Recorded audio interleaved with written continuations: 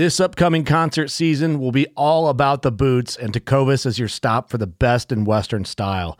Tecovas has seasonal and limited edition offerings this spring and summer, including men's and women's boots, apparel, hats, bags, and more.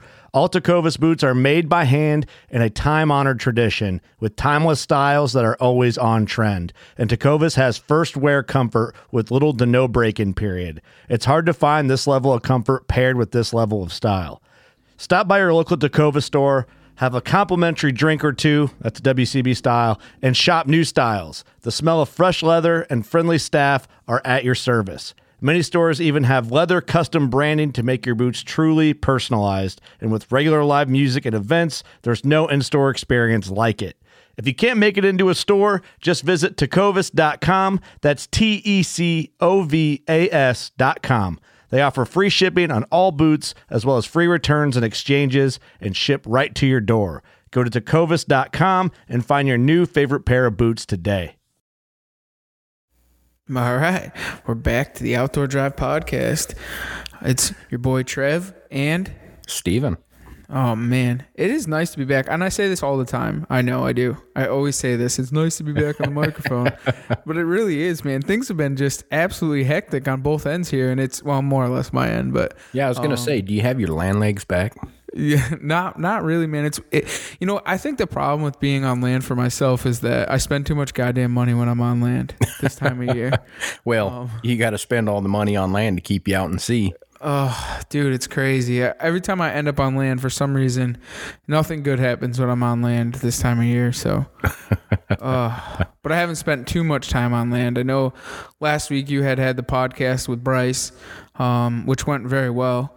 Well done on that one, man. Yeah, thanks. It was a shot in the dark, but we got through. Well, it is what it is, man. It's nice to have a teammate that works hard as we both should, you know? Well, I'll hold down the fort. You guys have been out there slaying some absolute monsters at the mouth, so. Yeah, dude. And it's been an insane. I mean, as far as work goes, I mean, we're back to work full swing here, half capacity on the party boats and then 6-packs on the 6-packer. And it's just kept me so darn busy. I mean, things have just been out of control. A lot of trips, doubles, triples. Some days I start at 5 a.m. and I'm not home until almost midnight. So and then back up and doing it again the next day. So it's been kind of crazy and hectic. And then, of course, you know, with the spare time, of course, I got to get out on the boat and do it myself. So, yeah. Seems like every time I catch up with you, you're going, we just got done with the trip. I'm going to take a snooze in the car, and then we're going to take our boat out. We're going to go get ours. It's like, all right, I got you. I feel you. Yeah, it's because right now, I mean, we have all the fallbacks that are coming out of the rivers on the herring run, and they're dropping back on the rivers and headed out to the sound. So we've been fishing a lot of the rivers. And really finding some really good quality fish. I mean, at first it was a lot of males, just slimline fish with some females mixed in. And now we're getting some serious quality fat fish, well-fed, well-bred females. Nice. So it's nice to see them, man. The water temp's kind of starting to get up, but the Connecticut River right now is getting those fallback fish that have gone up for the spring run. Now they're dropping back into the sound. And then the Thames River also has a ton of fish in them. And those fish are going up there chasing the bunker and the herring on that run. So those will be there for a little bit longer normally. The temperatures are not really all that high. So I'd imagine that they'll hang out for another 2 weeks or so. Speak for yourself. It was 80-degree water out here last week. I can't believe that. It's so crazy in the deviation between there and here. Oh yeah, you know what? 350 miles, and you know, we're down here fishing and swimming in literally swimming pool temperatures in the water, and you guys are still up there hoping to break even. Yeah, I mean, what are your temperatures at? When we finished that video from the river and put it out, the water was 80 degrees.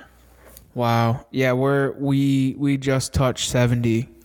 This week I saw 70 in one of the rivers. Nice. So, but they won't. Those fish won't stick around for much longer. They'll actually start breaking out into the sound. Some of the reefs and stuff like that are starting to produce a little bit. There were some reports of some bigger fish on some of the reefs, so that won't be long until we start hitting that, and then we'll start hitting the big honey holes with some of the bigger fish, which they have been producing fish, but not the fish that we're looking for. But they're definitely starting to show up and move through. I know the western part of the sound here, they just started cracking that 40 inch, 40 pound range. Those type of fish, the bigger quality cowfish, are starting to show up in the western sound. So it's just a matter of time before that they're here. Nice. Yeah, it's cool to have them around, man. I mean, we got into them pretty heavy. We've been doing a ton of top water fishing, and just really laying into them. So it's always fun, and some of the bottom fishing is starting to pick up. I saw a lot of big fluke starting to be caught. The scup are starting to show up. They just spawned out, so they're starting to show up in our local areas. The black sea bass, they're just finishing up their spawn here, so they're starting to move in. So a lot of good things to come here in the next couple of weeks. Oh yeah, man! Can't wait to see it. Hell, I can't wait to get up there and get on it. Yeah, I know. Has your fish started to spawn out down there yet? Oh yeah. Or they're already spawned out? Yeah, we're starting to see a lot of post spawn action on the smallies. So, which is crazy because I was actually talking to somebody here from the northern part, and he was saying that the temperatures just cracked and they're just starting to go on beds. Yeah, we pulled actually. I think we had 2 or 3 of them. Granted, the water was pretty muddy. We had some good heavy rains before we went out, but we pulled a couple off the bottom, middle of the river. I'm assuming they were still on beds, but the majority of what we were catching were running the rock ledges, running the edges, things like that. So we didn't have a lot of bed action. Wow. That's a good thing, though. I guess, they start feeding up once they get off bed, and, it's a different style of fishing, I guess, but it's definitely good. Yeah, it could be good days. For me down here with the smallies, I actually prefer post spawn and into summer when it's just a good feed bite. It's not a protective bite. You tend to catch a heck of a lot more fish just because of how rugged the bottom of the river can be here when you get into those shallow sandstone rock ledges. They'll just tuck down in there, and anywhere across a river. I mean, you don't have to look for cover because they're everywhere.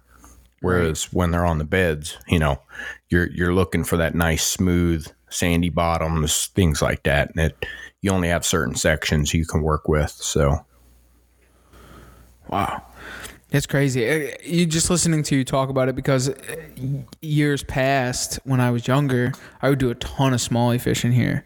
We have some of the big rivers here that hold some of those smallies, and I was when you were talking about it, man, just made me start daydreaming about it, because I miss those days of going out and smallie fishing. And we talk about it a lot, on the ride home and stuff. We were talking about it the other day, was like, when it came to largemouth or smallmouth freshwater fishing, you'd be like, oh, this is so badass, man. This is never going to get old. I'm going to do this forever. I don't know why anybody would stop doing this, right? And then you get into doing pike fishing or muskie fishing, and you're like, oh, I don't know how anybody could think this is so old, man. This is just the coolest thing in the world. And then you start striper fishing or saltwater fishing, and you're like, holy shit, man, bluefish are the coolest fish in the world. I'm never going to stop doing this. And then progressively gets on. Now you're striper fishing, and we're catching 30-pound, 20-pound, 30-pound fish, and we're like, oh, those are small fish. Those are small fish. And it's like, where does it stop, man? Like, where does video this go, yesterday, dude? Oh, you're calling a 38-pound fish small? It's like, are you kidding me? Yeah. But you see the natural progression there. You went from, a lot of small fish to lesser big fish to less big fish to just big fish, and ultimately that fight with the big fish is what you're looking for. So I can understand it. Yeah. I mean, it's one thing is when you, we had this conversation yesterday also. It's like we get to like we're sitting on the porch, at my buddy Don's house, and we're chit chatting this, that, and the other thing. And I was like, "Hey, man, fucking the dropbacks are in the river, man. What do you think? You want to go fishing?" He's like, "Yeah, I'll go fishing."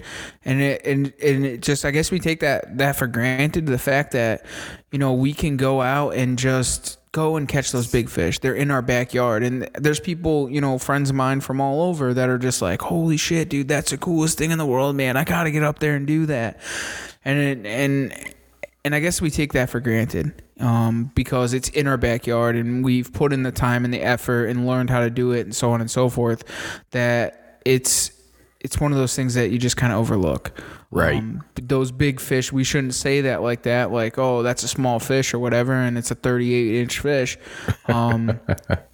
Because there's people out there that never get the chance to catch that, and that's a trophy class fish, no matter who you are. I think in my mind, a 36-inch, 38, 40-inch, 45-inch, they're all trophy fish, no matter what they are. And we do it on the top water. So I mean, when you get a fish of that class to blow up on a top water, it's something else, man. It really honestly is. And you're fishing them in 10 to 12 feet of water. They have no room to go, man. The blow-ups are insane. It's incredible what these animals do, because when they come up and they grab that plug, man, they freak out and they just splash everywhere, dude. And they can't go down, they can't go nowhere. The tail's up in the air and they're just freaking out. It's something else, man. I think I equate that to shooting a big buck. That adrenaline, dude, that like right. instant, like you don't even know it's coming. Like most of the time, dude, when something blows up on it, I mean, you probably know what smallmouth is like. When it blows up on it, dude, it's like in your face, your heart starts pumping. You're like, whoa, because you don't know it's gonna come. And it's the same as when that deer walks in or whatever. And yeah, it's just that surprise factor. It just popped. There it is. And I guess that's what we all do it for, you know. Yeah, I agree. I don't even know where I was going with that, but no, I know exactly what you mean. It's that rush, that feeling, that instant spike of action, going from nothing, 0 to 100 miles an hour, that quick. That's what it is. And we all get beside ourselves and be like, "Oh, that fish is not that big," But fuck, man, it's cool as shit. Whatever, it doesn't matter how big it is, man. Whether you're pumpkin seed fishing, or you're trophy striped bass fishing, or you're tarpon fishing, or grouper fishing, or tuna, or whatever the fucking case may be, man. It all means something, and you shouldn't take that shit for granted, because it's definitely something that's definitely a gift for sure to be able to do that, but. Now we got the fishings here, dude, but we can't forget about one thing. And now's the time for preseason tactics, bro. Yeah.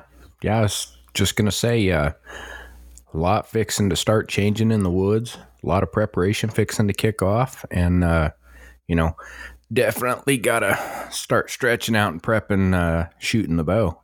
Yeah. We're going to do plenty of that this weekend. That's no lie.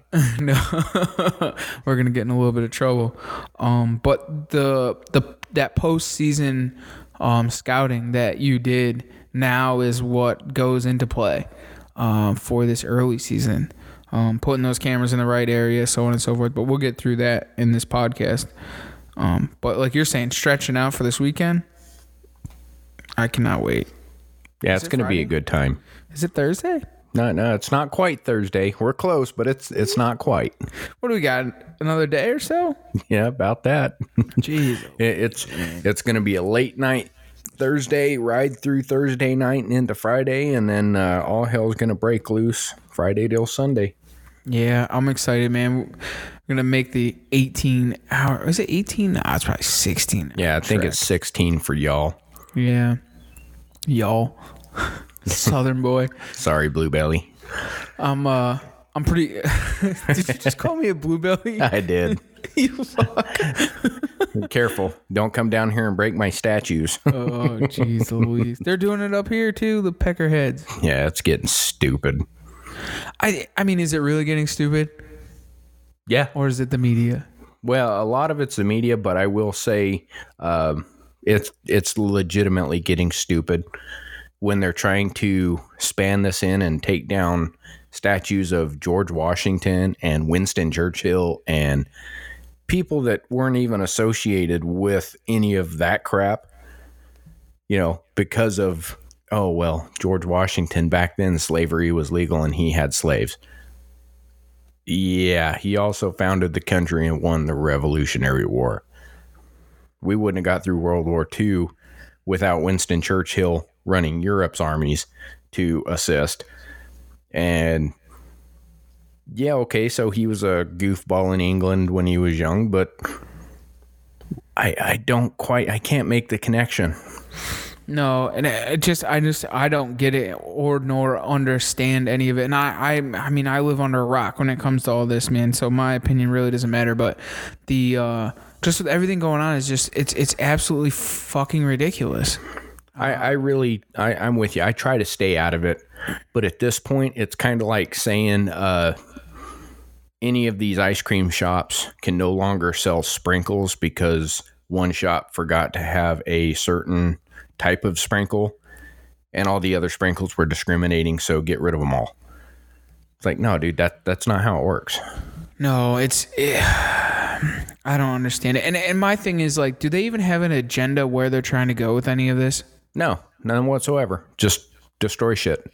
Just destroy as much as they possibly and utterly can. I mean, like, where does it end? I guess is my thing, and my understanding is, like, where does it end? Like, how far are we going?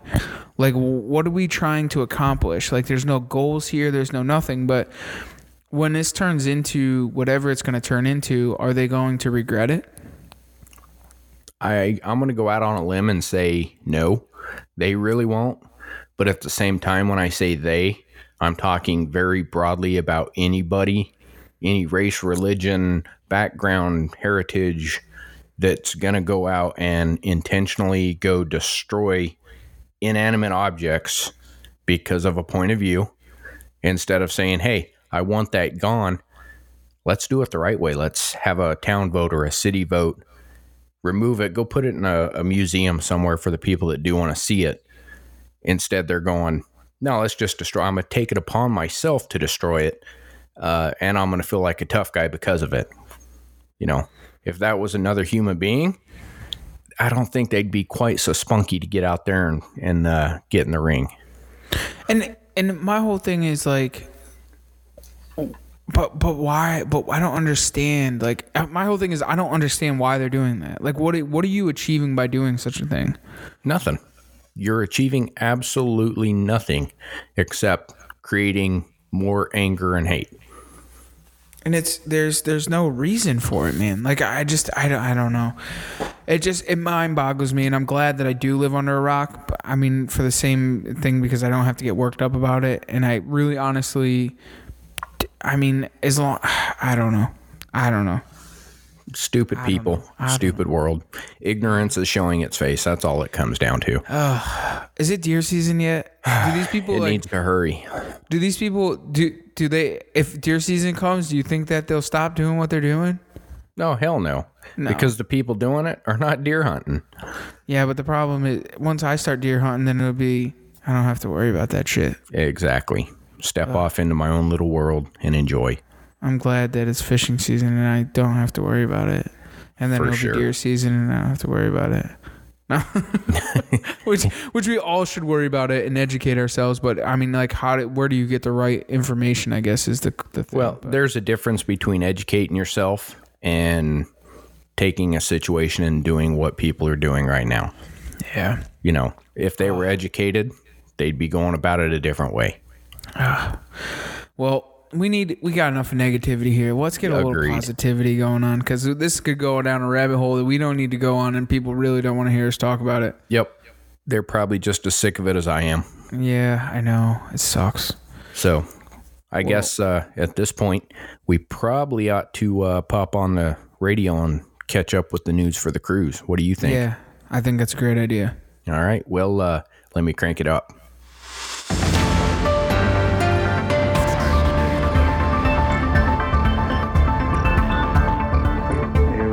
Mike here with some news for your cruise.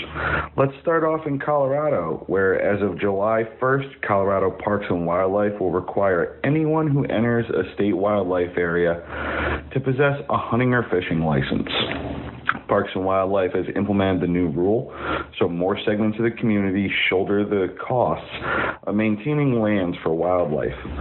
Additionally, budget shortfalls in recent years, partially attributed to decreased amount of hunters, has resulted in these changes.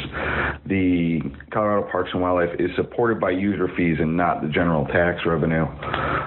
The new rule applies to all state wildlife areas and state trust lands. And the most inexpensive way to be able to access the lands is through a 2-day fishing license at a cost of $38. And if you are found to be on these properties without a proper hunting or fishing license, there will be a fee or a fine assessed of $139.50. So good for Colorado to try to get some more revenue from what would be considered a non-active use of these public lands that are there for the wildlife. So off to Tennessee, where a proposed bill which removes restrictions on family members to hunt or fish on family properties was proposed by the House on June 9th. It has been, or was passed by the House on June 9th. It has been previously passed by the Senate and was passed by the House by a vote of 91-0. The permission would extend to spouses, grandchildren, great-grandchildren, and spouses of children. The land would need to be owned by one person or family, though if the land is owned by a first cousin related by blood, the law would apply to their cousins and families.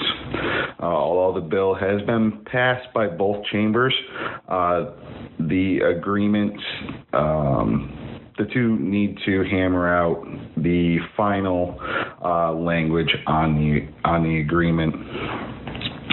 So more to come on that on the final language, but it seems like everything is pretty set. Off to Louisiana, where the Wildlife and Fisheries Commission has passed a notice of intent that will allow persons 16 years and older to earn their hunter education certification completely online. The proposed change is still making its way through the rulemaking process, but it has a scheduled implementation date of January 2021. The traditional classroom courses and the online course with the field day will still be available to all students and will remain the only option for those 10 to 15 years of age. And if you're thinking of trying your hand in over-the-counter deer or elk hunt in Idaho, you better act fast. The projected tag sellout dates are July 1st for elk and August 1st for deer. These are projections, and they could sell out sooner. The tag sellout dates have been getting increasingly earlier since 2017, where the sellout dates were October 31st for elk and October 23rd and November 7th, respectively, for the deer tags. 2020 non-resident quotas are as follows: 12,815 non-resident elk tags, 14,000 non-resident regular and white-tailed deer tags, and 1,500 non-resident white-tailed deer tags. These are additional white-tail tags that are available when the regular tags are sold out. So that's it for today. And as always, please send me your news if you have any. Mike Salter on Facebook or beardedbowhunter_21 on Instagram. I'd appreciate any news you'd want to share, any feedback you have on the segment. And with that, enjoy the rest of your ride. With that, thank you, Michael Salter, for the news for your cruise. And why don't Speak of education. Yeah, it's just straight education. Let me educate you. Why don't we thank our sponsors? That's pretty positive. Yeah, Or yeah, partners. definitely throw out some of them partners. Give them a shout out. Partners. First off, I want a huge thank you to Bow Fishing Magazine. If you guys haven't checked them out, please go and subscribe to bowfishingmagazine.com. Check them out. They got a great, what is it, monthly? Yeah. Is it monthly? A good monthly spread. Magazine. So make sure and go check them out. It's actually a virtual online magazine, so you can actually kind of click on the ads, check things out, go check people out. We may or may not have an ad in there on the second page. So go and check them out. We thank you for supporting us, Bowfishing Magazine. Also, let's go with Wild Edge Inc. WildEdgeInc.com, the leader in mobile hunting. Get all your saddles, your perches, steps, ropes, aiders, swaders, naders. Check them out, WildEdgeInc.com, especially with everything going on in the preseason prep. You guys should be checking this stuff out, exercising with it, and getting to know it and use it. If you guys haven't checked them out, check them out on YouTube at Wild Edge Inc. Also, we'll thank Nor'easter Game Calls, nor'eastergamecalls.com. Mocky Mock. He's got some crazy shit going on in the shop, man. It's summertime. He's still working, slaving away. What is he? He's building knives right now, and still a ton of, if you guys need your turkey pot calls, turkey box calls, there's still a ton up on the website for the fall season. Also, your grunt calls. Start thinking about your grunt calls. Get them, use them, get to know them, play around with them, and get that ready for that rut. Your evolution series. You can check them out at nor'eastergamecalls.com. Also, Wicked and Twisted Bowstrings, wickedandtwistedbowstrings.com. Use promo code OutdoorDrive10. It's capital O-U-T, capital D-O-O-R, capital D-I-V-E 10. D-R-I-V-E. I got you. Oh, fuck. But if you need it, message us. We'll give it to you. And that will save you 10% on the new bowstrings. She got a ton of bloodlines. There's a ton of new strings in there now. She's going crazy. So make sure to get over there and check them out. You can design them right there on wickedtwistedbowstrings.com. Also, Broadside Camo, broadsidecamo.com. Also use promo code OutdoorDrive on that one. Save yourself some. The new Ascender Series sweatshirt, the Versa Light, you name it, the photorealism camouflage, some cool shit going on. Also, for you guys with little ones, Scott Shear, also from Broadside Camo, has got little shades. If you guys haven't checked that out, littleshades.com. So it's shades for little man and little woman out there. So kind of cool little project that he's doing. So go and check him out also. Who else, man? I'm bad at this. Deathwish.com, deathwishcoffee.com, Deathwish Coffee, fueled by Deathcast. Check them out. The world's strongest coffee. There's no thing stronger than that. Get your cold brew for these summer mornings to get yourself going throughout the entire day. Also, the Hunter site, huntersite.com. Go and check him out. You guys heard about him, what he's all about, what happens, and what Hunter Site's got to offer. So go and check him out, huntersite.com. Am I forgetting anybody? Off the top of my head, no, but I don't have my list in front of me, so I can't confirm. I just did that without a list. Wow, I'm impressed, man. That was pretty good. It was horrible. Oh. Trying to do it on its own. Also, if you guys haven't checked them out, another one just to add to it. I know it's a preseason here and everybody's going and they're going to do their thing. Not somebody that we're partnered with just yet or partnered with at all. Is Spy High camera mounts. If you guys haven't checked them out, check them out. Spy High mounts. They're great to get them up off the ground, to keep them away from predators and keeping them away from scumbags. So you can just hang up your cameras a little bit higher in the sky, and it definitely helps, man. And that other view from up top, you would be. It's kind of crazy on kind of what you see from up there. Over like right in their face. And then a lot of times, I don't know if you guys listen to other podcasts or not, but there is a couple podcasts out there that talk about cameras and how they do scare big bucks and so on and so forth. So it's just another option. And if you guys don't want the Spy High, you can also use a Wild Edge Step, which is actually pretty badass too. So check that out. Hell yeah. Well, brother, what do you think? You want to go start opening up this next new rabbit hole, some of this early season work. This ought to be good. All right, well, let's go ahead and get Keith on the line. Nice shot.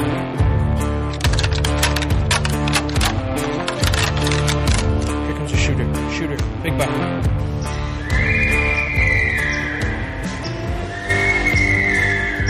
Stag.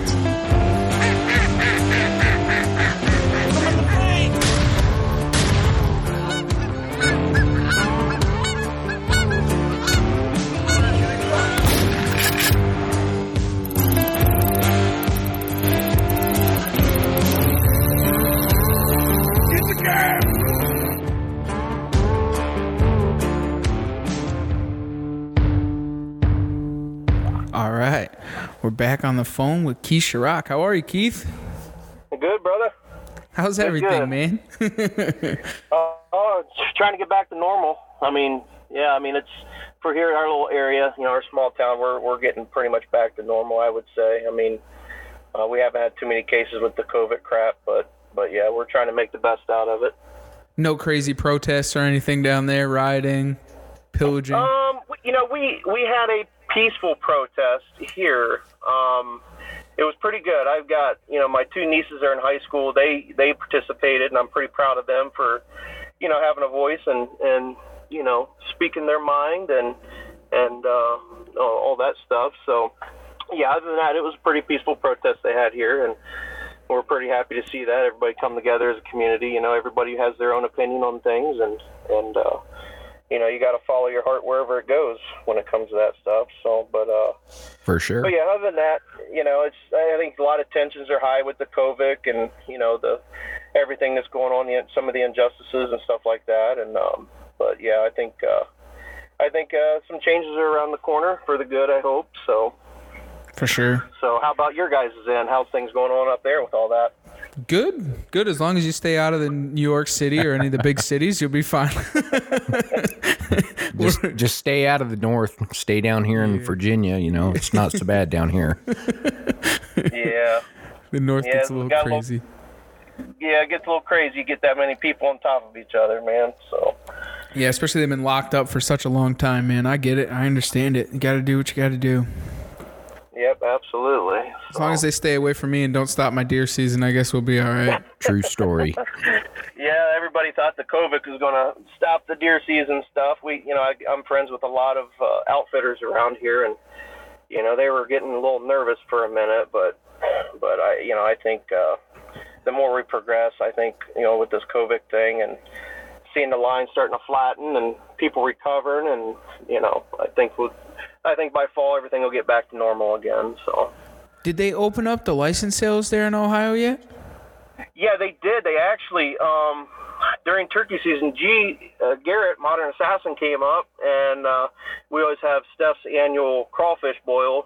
Her birthday's on Cinco de Mayo, so we've kind of made it a tradition over the years. He comes up, we hang out, turkey hunt, and have a couple of beverages and eat a bunch of crawfish. But yeah, he ended up coming out. At that time in Ohio, they had shut down the non-resident hunting license. But they gave you a deadline right in the beginning right before season started. I think a couple weeks before season, they gave you a deadline. They gave us like 24-hour notice. Like, hey, if people, the non-resident already have their, license for the year, their tag for, the 2020 spring turkey season, they can go ahead, as long as you're quarantining yourself for 14 days before you come, you can go ahead and hunt. Well, I know Ryan Davis called our boy Caterpillar out in California, kind of gave him a forewarning. And I was texting everybody I knew, man. I was like, Dallas, I was like, man, you guys got to do it by midnight tonight, or you guys can't hunt. So a lot of, I talked to D, and he was like, man, I don't know. I think this stuff will clear up by then. I was like, man, if you guys want to come up, you and Piper, his daughter, and I was like, if you guys want to come, but they end up not doing it. But Caterpillar ended up coming up and got his stuff. He hunted with Ryan towards the end of the opening week, and then it was just pretty much me and Steph and some family and friends that ended up going out. But G ended up coming out and hanging out for like, I think, 3 or 4 days, we did the crawfish boil, but I just kind of wore a mask and, put stuff on a plate, and everybody got their own stuff and spread out in the backyard. But yeah, I ended up, didn't kill one with G. I still had a second tag to burn when he came up, but called in a lot of jakes when he was here. Had a lot of interaction with some hens and, got some hens talking, but again, man, it was going into the end of the last week, going into the second week and third week was pretty rough for us here. So, but yeah. But you killed some big birds though. You did, your cousin had that big bird, and yeah, we actually see Steph. I wanted to try to get her right out the rip. We were actually supposed to go to South Dakota. We was going to hunt some public ground out there in South Dakota near Custer, and with everything going on, we decided not to go. But I wanted to get Steph off, get her on a good start. First day, I think we called in a group of jakes. They came in and put on a show. And then the second day, we worked. This gobbler gobbled one time. It came strutting all the way in. Got really good footage of it, and she killed him. And then let's see, the third day, didn't see anything. The fourth day, she went with me. I killed a bird about 9 o'clock in the morning. Late bird came in, real nice one. And like I said, we heard one over on some public ground near another spot. I had a food plot, and we shot over there, and she had her second tag, and ended up, I think 2 calls, 5 minutes, that bird was beating the hell out of the decoy. I mean, he ran right by us, jumped across the creek, and Steph was looking at me, and you could hear him just beating the hell out of the decoy, and I look over, and she's looking at me. I'm like, he's at the decoy. So she swung, shot, grazed him. He started like Jeepers Creepers, dude, just flying straight up, and she let him up, and she ended up rolling him. So, man, it was, and then from there it was pretty, the next couple of weeks was pretty bad. I mean, we had a couple of days of snow. I mean, it was freezing out every morning, just terrible, like the worst weather you could think of for turkey hunting in Ohio. And then, like I said, G came out, hung out, we hunted pretty hard, and then, it's going into the end of the third week, I had my cousin and his wife, and she was using a 10 gauge, a single shot 10 gauge. And we worked, and it was like 8 o'clock. These birds never made a sound. I mean, I just did periodic calling and just shut up and wait, just call, shut up and wait. And I just made a series of calls, and I kind of leaned out at the blind, take a look, and I seen 2 jakes just strolling in. I was like, oh man, I said, get your gun up. Cause I didn't care which, I think she's only killed one other bird before. And, so they came rolling in, and, I was trying to help her get situated with the gun and everything, and my cousin was sitting on the other side of her, and I was telling him get his gun. I was like, if you guys can double up. So they brought the gun. She was getting her gun up ready, and I just heard this spitting drum to my left. I was like, damn, dude, that wasn't the jakes. I leaned up. I was like, he's full strut, and she sees him at this point, and I was like, I'm trying to talk to her, just stay calm. I was like, let him come in and work the decoy. And so he came in, just put on a picture-perfect show, just throttled the decoy, man. And then she rolled him. The jakes took off, and I cut real hard, and they'd stopped, and my cousin shot the other one. So they doubled up that morning. So that was amazing. Pretty cool. But dude, that bird she killed, I think the spurs were, one was 1 7/8, one 9/16, and 1.5 inch spur was the other one. But it was, God, it was a bird. I think 11 half-inch beard. Man, it was a monster bird. Wow, that's a bird of a lifetime. Yeah, that's what I told her. She didn't realize it, but I'm like, that's like shooting a booner buck. I was like, in the turkey world, that's like shooting a 170-inch buck. So Absolutely. That was pretty cool. But yeah, and then I ended up getting my dad out. He's not able to walk very far, due to health issues and some things like that. I try to do what I can to get him out, and finally it was he was battling some health issues through the season, and then towards the middle of the last week, after everybody started we started just lighting him up that last week. I got my brother on one, and a good friend of mine got him on one, and my dad was like, man, called me up on a Wednesday night, and he's like, man, he's like, you got a spot you can take me? And I'm like, hell yeah, man. I said, let's slip up the road. So we ended up going down to a buddy's place. A real easy walk for him who got in, and it was crazy. I filmed it with my phone, actually, the hunt. I didn't have my camera. And, I mean, they were just ripped. It was one of those mornings where they're just all around you gobbling. I mean, it was like, this is what it's supposed to be like, you know what I mean? This kind of a hunt. And they were just hammering all around us. And I had two of them work up the hill, came right up to the decoys. I'm filming with my phone, and my dad has his gun up. And they started getting weird, and the one turned around. I was like whispering at him, take him. And he's sitting there aiming, and I'm kind of like looking like they're starting to walk over the bank. I was like, shoot him. He puts the gun down, looks at me. I was like, why didn't you shoot? And he looks at me and says, I thought you told me to wait. I was like, no. I was like, shoot the damn thing. So they walked. He was like kind of bumming. I was like, just wait, because we heard enough. They're just gobbling all around us. 10 minutes later, man, I worked a single right up the hill, came right in up to the decoy, and he ended up shooting it. So that's awesome. It was a real nice long beard. So that's a win. We got that one. But yeah, it was. I think the last day I took another buddy of mine out.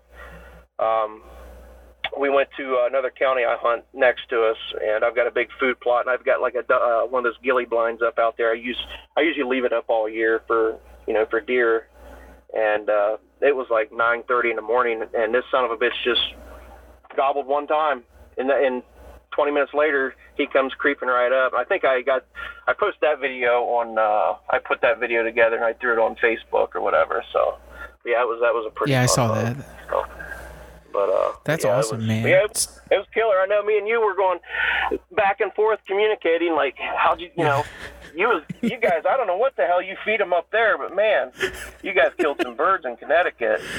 Old lady bird seed. Yeah. Yeah.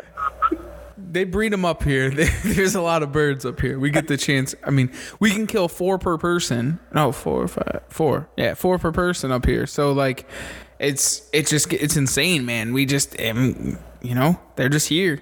And I mean, a lot of the times, I mean, I know it's kind of screwed up, but we'll call them off people's bird feeders wherever out of their yards. I mean, we'll drive by and we'll see them there next to public. We just try and call them back into the public land and shoot them. It just, I don't know. It just gets crazy up here sometimes. Yeah, I mean, that's me and G, when he was over at the house, I think you posted a couple, we follow your storyline. You're like, man, they're not gobbling today. This sucks. And I'm looking at G going, dude, I need to come up here and hunt with these guys sometime, because I was like,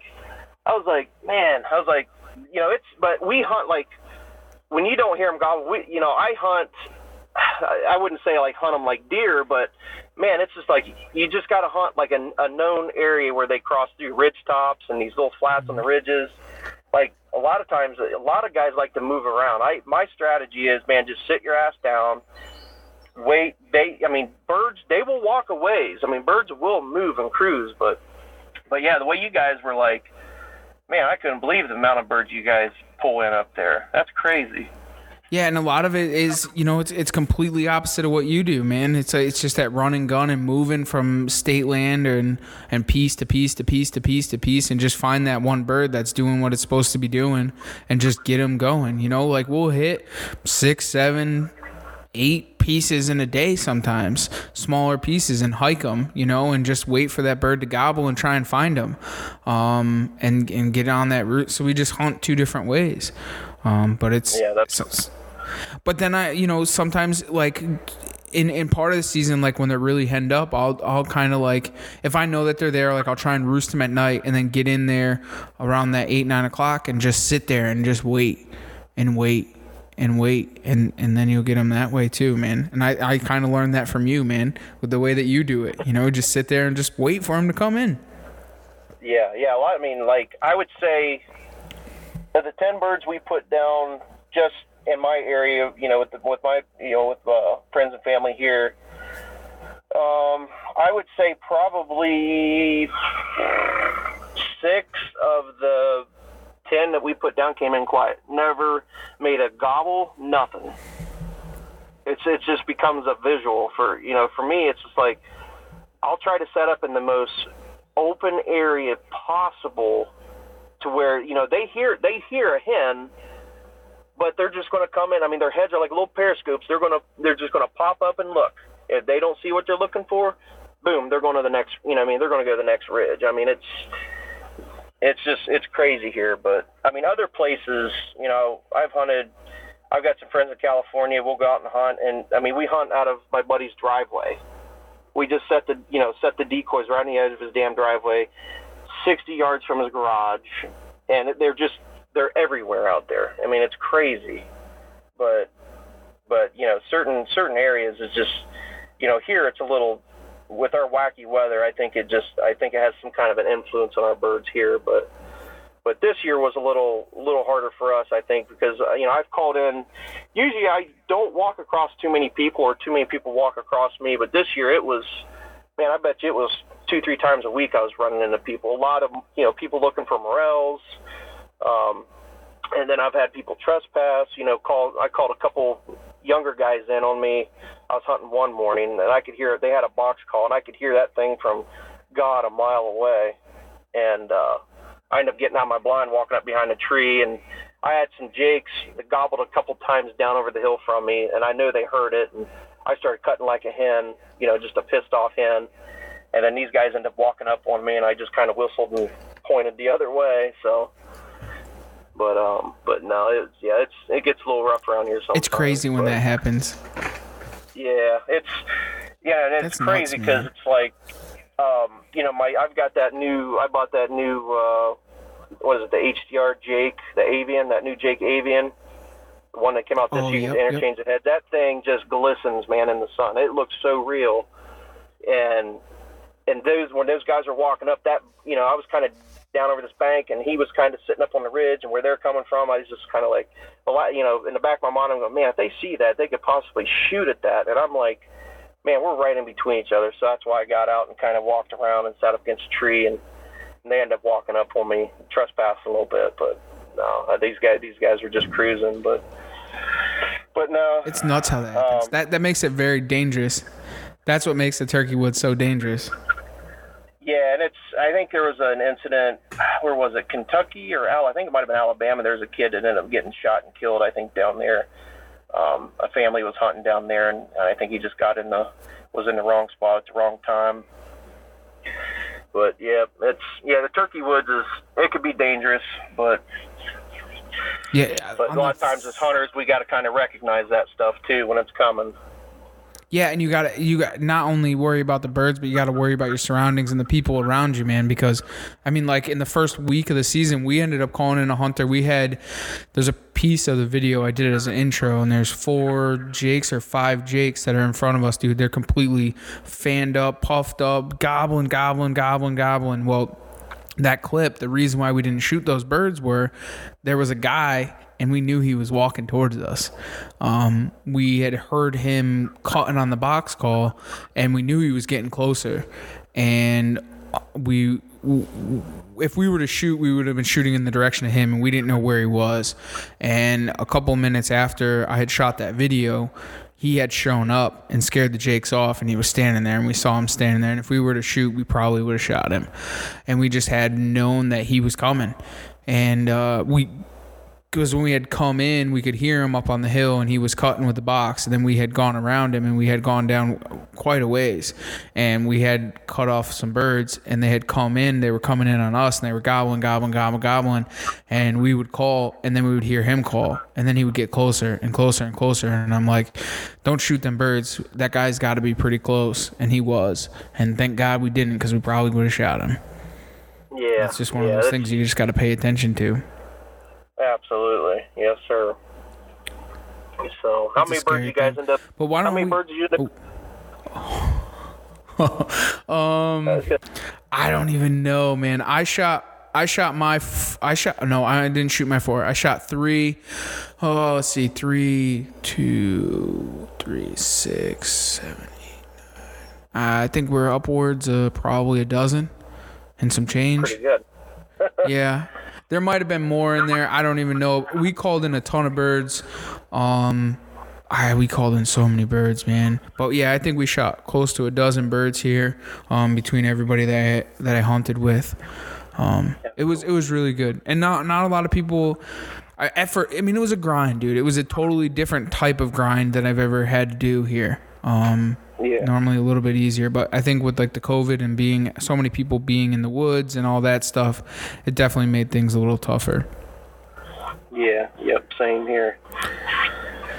So why don't we turn the key, man? Why don't you tell everybody who you are, where you're from, man, and what you do?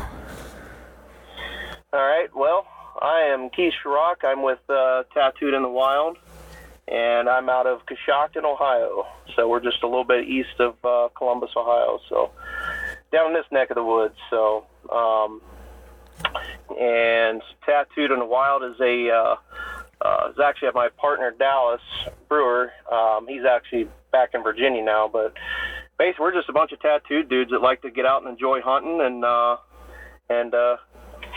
get tattooed and share stories about tattoos, about what, the meaning behind them, and try to capture stories behind the tattoos as well. So something we've been doing for quite a while. So. And you guys film your hunts too, also? Yeah. So all of our hunts are, pretty much most of the hunts are filmed. A lot of times it's not just about us. It's we like to, find individuals that have, really good stories, and try to find somebody with, that's wanting to get a specific tattoo and the meaning behind it. Rather if it's like a whitetail hunt or turkey hunting or whatever it may be. And what we like to do is try to film them enjoy what they like to hunt, and then invite them back to the tattoo studio as they're getting a tattoo. We film that as well. And then so we relive the story through the tattoo. So we'll kind of show them, telling their story as they're getting it tattooed, and shoot back to, the time that we got to hunt with them and enjoy what what they love to do. So. It's such an amazing concept, man. I love it, dude. I think it's incredible. Tattoos and the outdoors. I mean, oh yeah, there's a lot. Really, there's not too many better things in the world. No. It's pretty fun. So we've had some amazing hunts with individuals, but I started trying to do some editing in the house. So Dallas has been working with a gentleman back in Virginia, and we've got a ton of footage with individuals and really good stories behind them, and hopefully kick it in a high horse and get out and get some of these people out there in Virginia, get them tattooed, and start filming some of these stories. So, but it's been pretty fun. So. And a lot of times, like some of the hunts are kind of crazy. Like you guys, you do a lot of the turkey hunts too, right? Like filming a lot of your turkey hunts, and for that too. Yeah, we'll do a lot of filming of the turkey hunts and deer hunts. Once in a while, we'll get out. We've done some hog hunts. We kind of just mix it up a little bit. So. Just kind of go wherever you got to go, huh? Yeah. What you got to do. Yep. It's just my book's open, man. I mean, if somebody wants to get out and elk hunt in Idaho or something, I'm gonna try to do what I can to get out there. So I'm going. Yeah.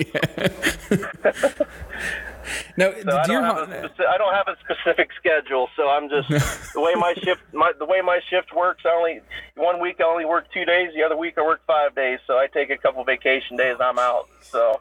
Wow, that's amazing. So what exactly do you do for a regular day job?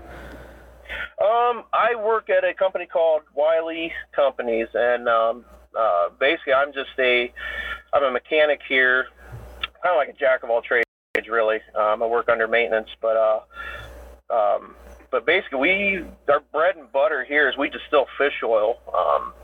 And then here lately we were making like a lot of hand sanitizer, and then we were starting to make a lot of actually IV food for it's got omega-3s, fatty acids, and they use it in IVs for people that are, they're unable to eat on their own or anything like that. A lot of people, they were in ICU or anything like that with the COVID or anything like that. So So, but we distill, make just a ton of different organic products, really, from food flavorings to LPG gases, plant sterols to, different fish oil products and stuff like that. So that's really that's kind of my day job here. So that keeps me pretty busy here on this end, but the hunting thing that's what I live for.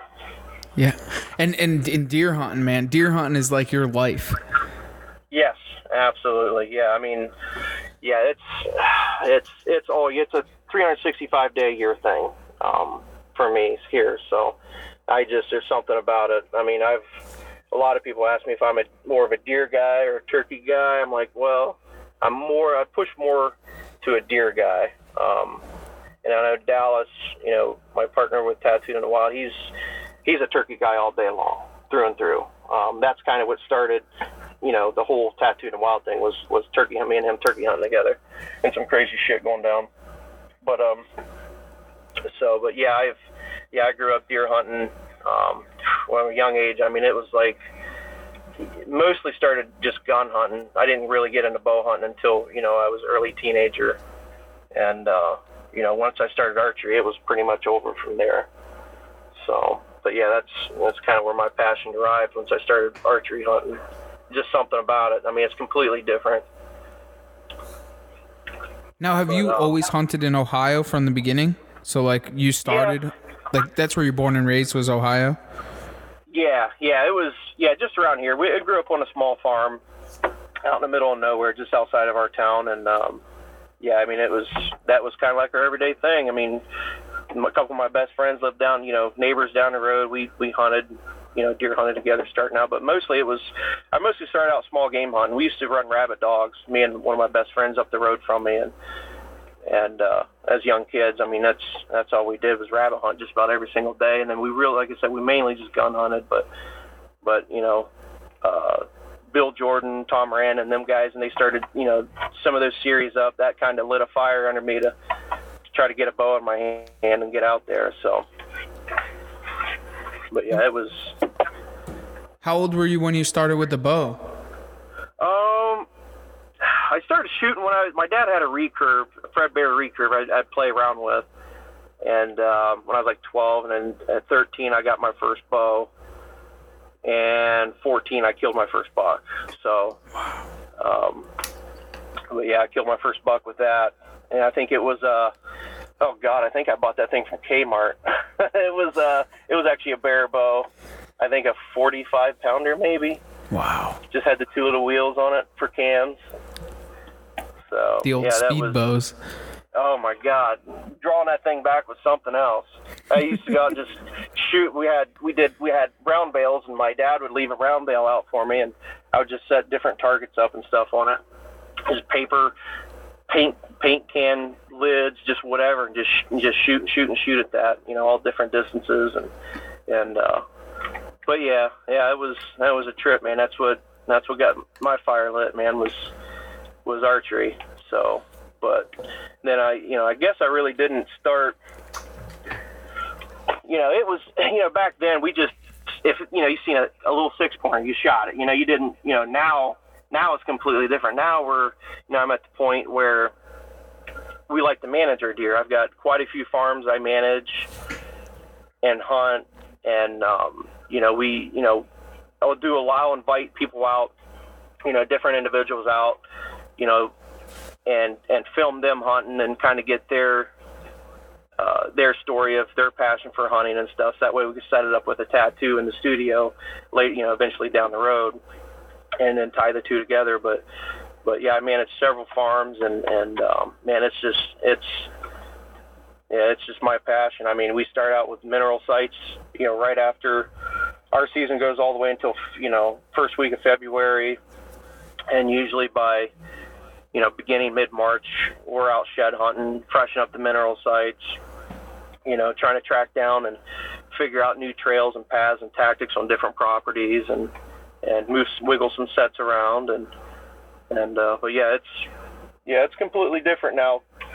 Back then we used to hunt. We really didn't care what size the deer was. And I guess once I moved towards out of high school, and then we started trying to shoot bigger, more mature bucks. So, but yeah, it takes a hold of you. It takes over. What was kind of like that switch for you though, man? Like where you went from just, being that meat hunter to now going and wanting to shoot just mature big bucks? I guess, with Ohio, we're allowed, one deer tag or one buck tag. So I tell you, it was one particular, and this one still haunts me to today. I think I was my junior year in high school, and I remember we had the one corner of the farm we used to hunt just across this creek, and I just bought an Azal steel, had a climber, man. I couldn't even tell you the name brand of it. I knew that thing was like 60 pounds. And I remember going up across the creek one evening after school, and I was kind of walking up the hill, and there's this big down tree, and I just seen this, one of the biggest bucks I'd ever seen in the wild. He was bedded down with a doe, and I seen him stand up and just kind of jog over the hill, and I was like, oh my God, look at this thing. I'm going to go after him. So I remember the next morning was a Saturday morning. I got up real early, walked top that hill, and there's a real nice poplar tree close to where I'd actually seen that buck. I got up in that poplar tree, and about, it was probably about 8:30 in the morning. I had this little fawn walk up, and she was just nibbling on some of the green leaves that were still left on some of the briar bushes, and I just heard this thing grunting down over the hill, and he just walked right up to me, and I was just like, oh my God. I'd never felt those kind of emotions before. And he stood broadside at me, winds at my face, just slowly, just a little breeze in my face. I was like, this thing has no idea I was even there. And it was like, I knew in my bones, I was like, man, this thing's going to die. I'm going to shoot like the biggest buck of my life right here. I drew back, and I put the pin. I always start with the pin down on the back side of the leg, and I just kind of let it up real slow. Got about a third of the way up, released, and that arrow shot about an inch below him. The son of a bitch took off, ran up the hill, stopped at about 50, 60 yards, turned broadside, looked at me, and turned around and walked back up the hill. I was just like, from that point on, I think was like, this is all I want to do is go after deer like this.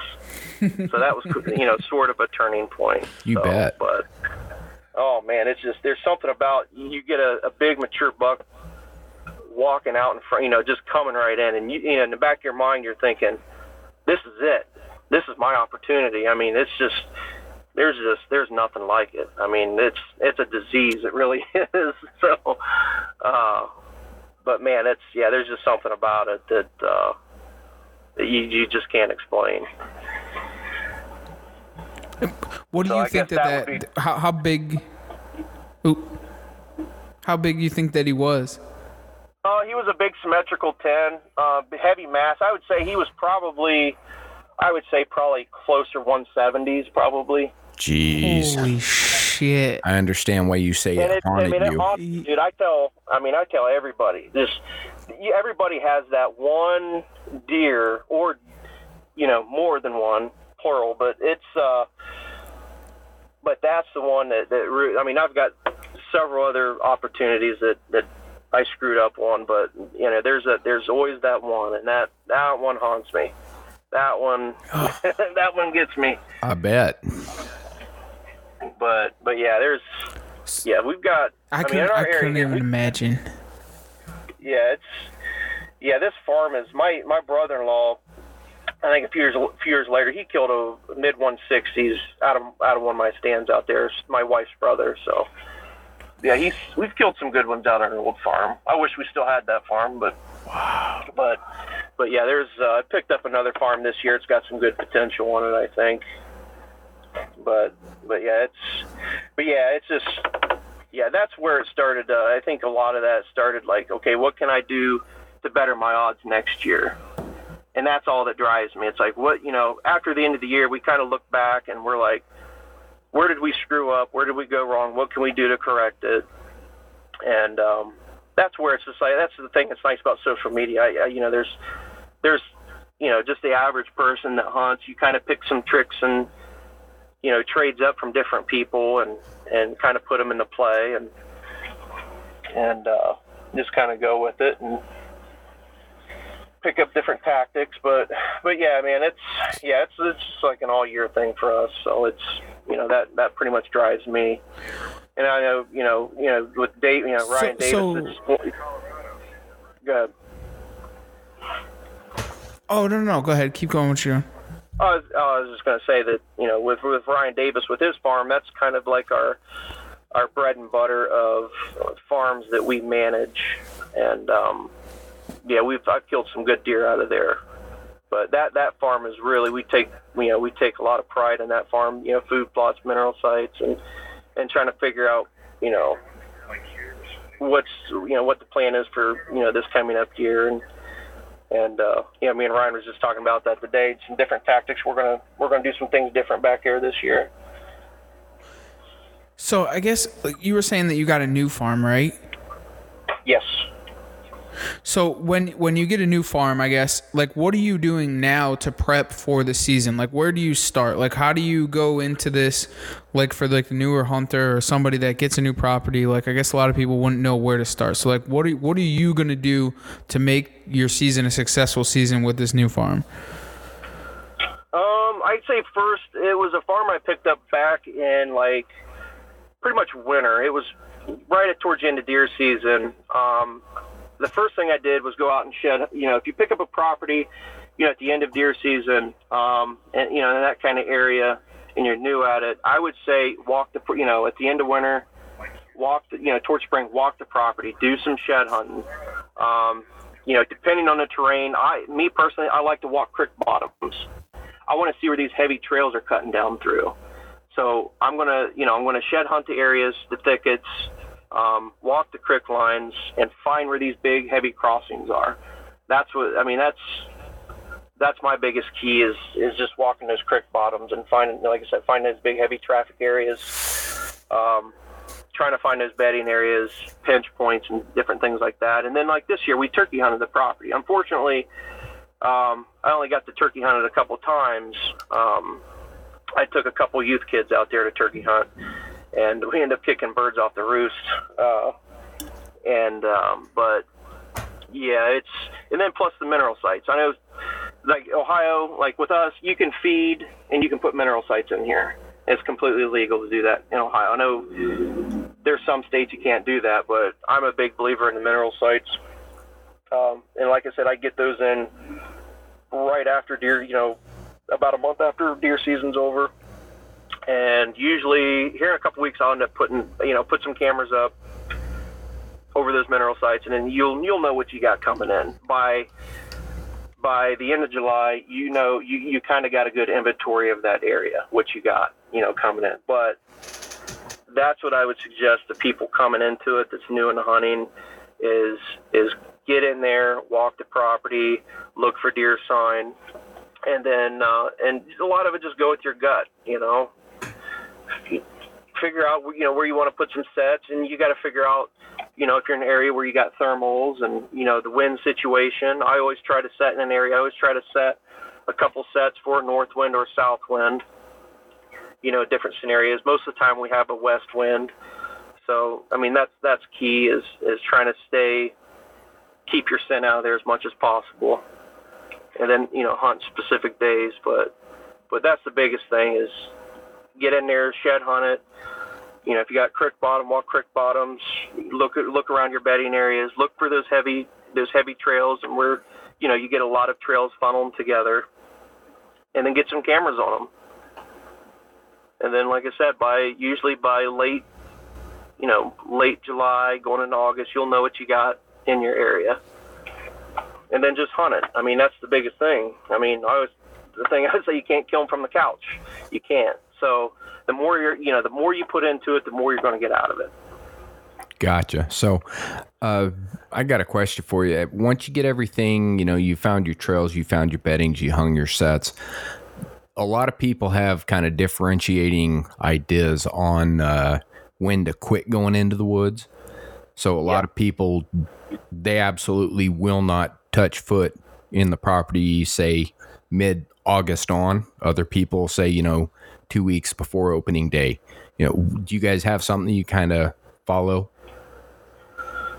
Yeah, it's one of the biggest factors, I think, is a lot of it is about timing. It's I really like to get in. You might have a really good spot. For example, you might have a really good spot to get into. It might be a killer spot, but the problem is getting to that spot without screwing, busting everything up out of there. So that's right. I guess that's one of the key things there. But I've never really, if I've had to do something, I've gone in and I've got on film. Me and Ryan filmed me killing a giant 6-pointer, big mature old 6-pointer. We sat and hunted a set for all the way. This was like the end of October. So it was like getting towards our, the pre-rut's kicking in pretty good. And we noticed a ton of deer.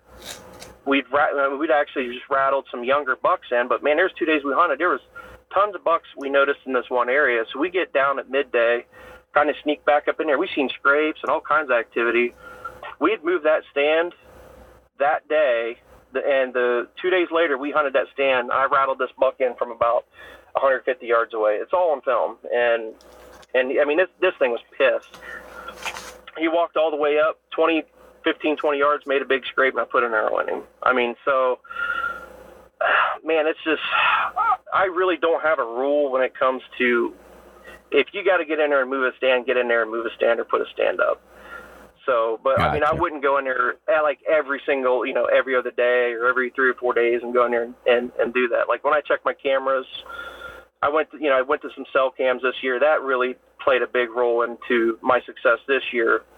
But usually I give it about 10 to 14 days when I check cameras.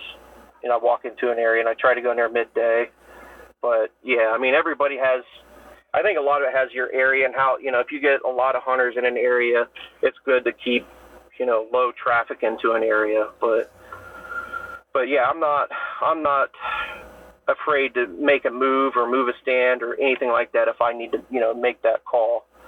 But I know there's different opinions on that, but usually, there's several farms that I've hunted that I've got specific sets in there. We leave them alone. We don't mess with them usually.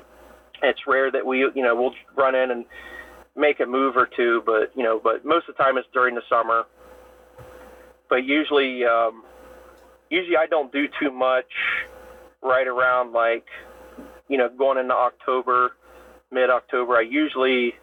I don't like to do anything in regards of, especially if we got a good buck in an area, I won't try to, push doing too much as of moving and cutting trees and shooting lanes and stuff like that, in front of a tree stand. So usually I would say if I have a cutoff date, I would say it'd be towards the end of September. I'm done. I'm not going to try to do anything to Gotcha. My area. Gotcha. No, it makes perfect sense, and I do a lot of the similar out here.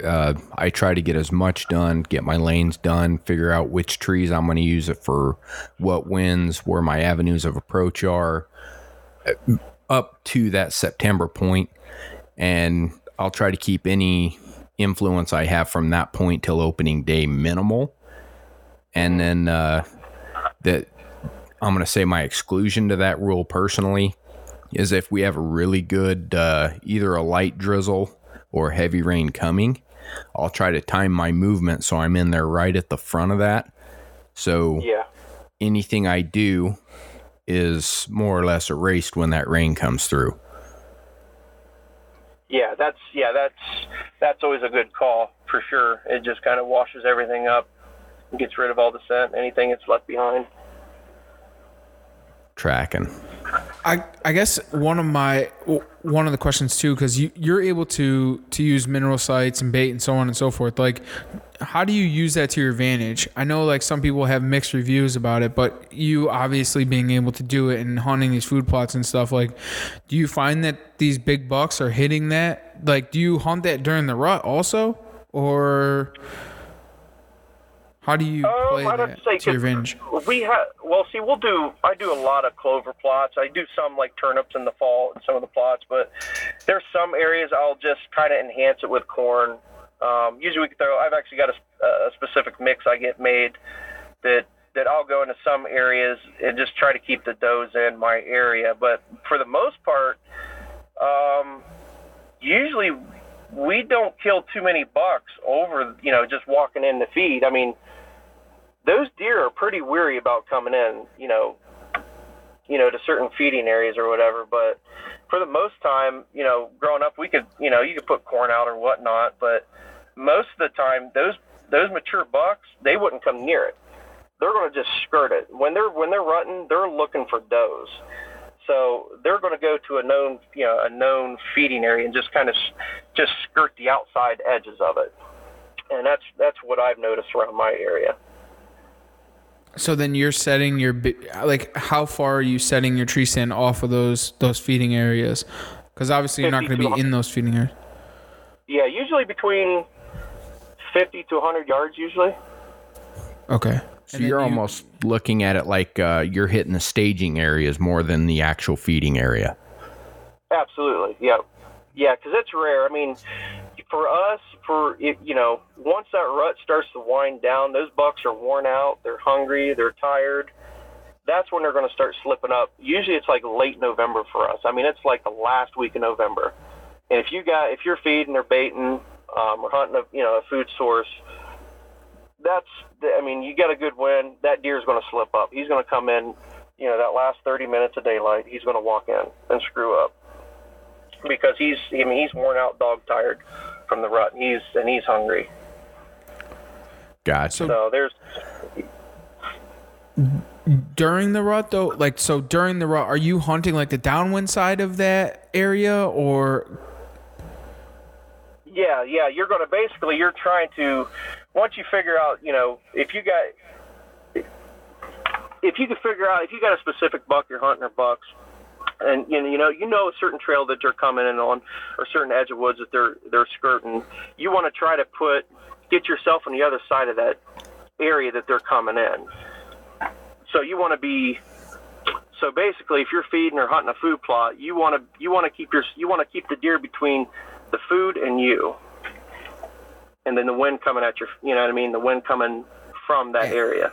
Right at you. So you're hunting the downwind side of it, and then that trail that you're expecting them to come on is in between the food source and you. Absolutely. You don't want to be in between the food source. Exactly. Yeah. Because a lot of times these deer, especially late season, these deer are pretty weary, but they'll circle an area. They'll go way, way far downwind of that area before they circle and come in.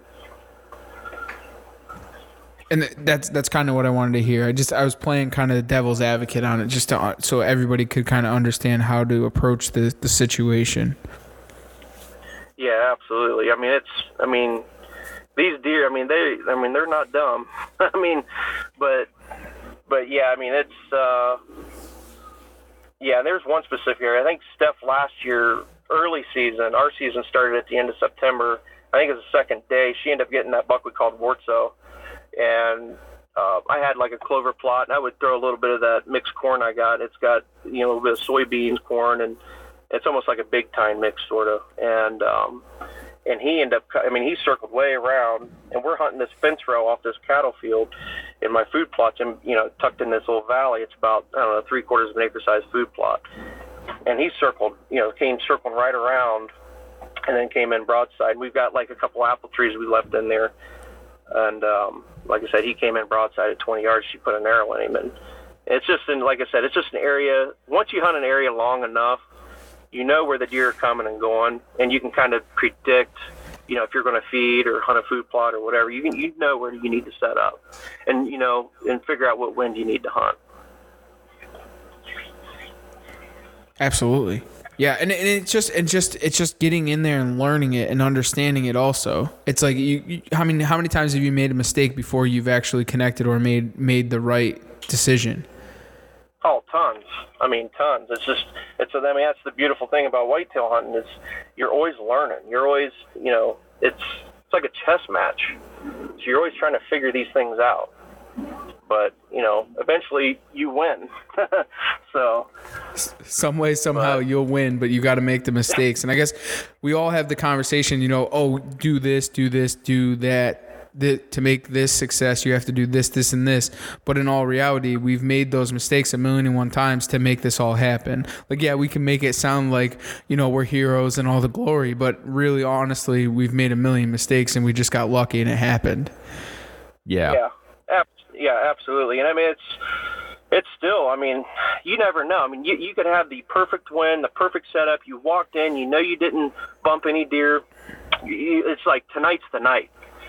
That deer could travel 3/4 of a mile away to get to your spot. I mean, he could cross the road. A car could have drove by, beeped the horn at it, and it turned around and ran back where it came from. I mean, there's so many scenarios that happen that the reason why that deer never came in, or, you know what I mean? So it's a big guessing game at some point, but you just have to put yourself in a best position as much as possible.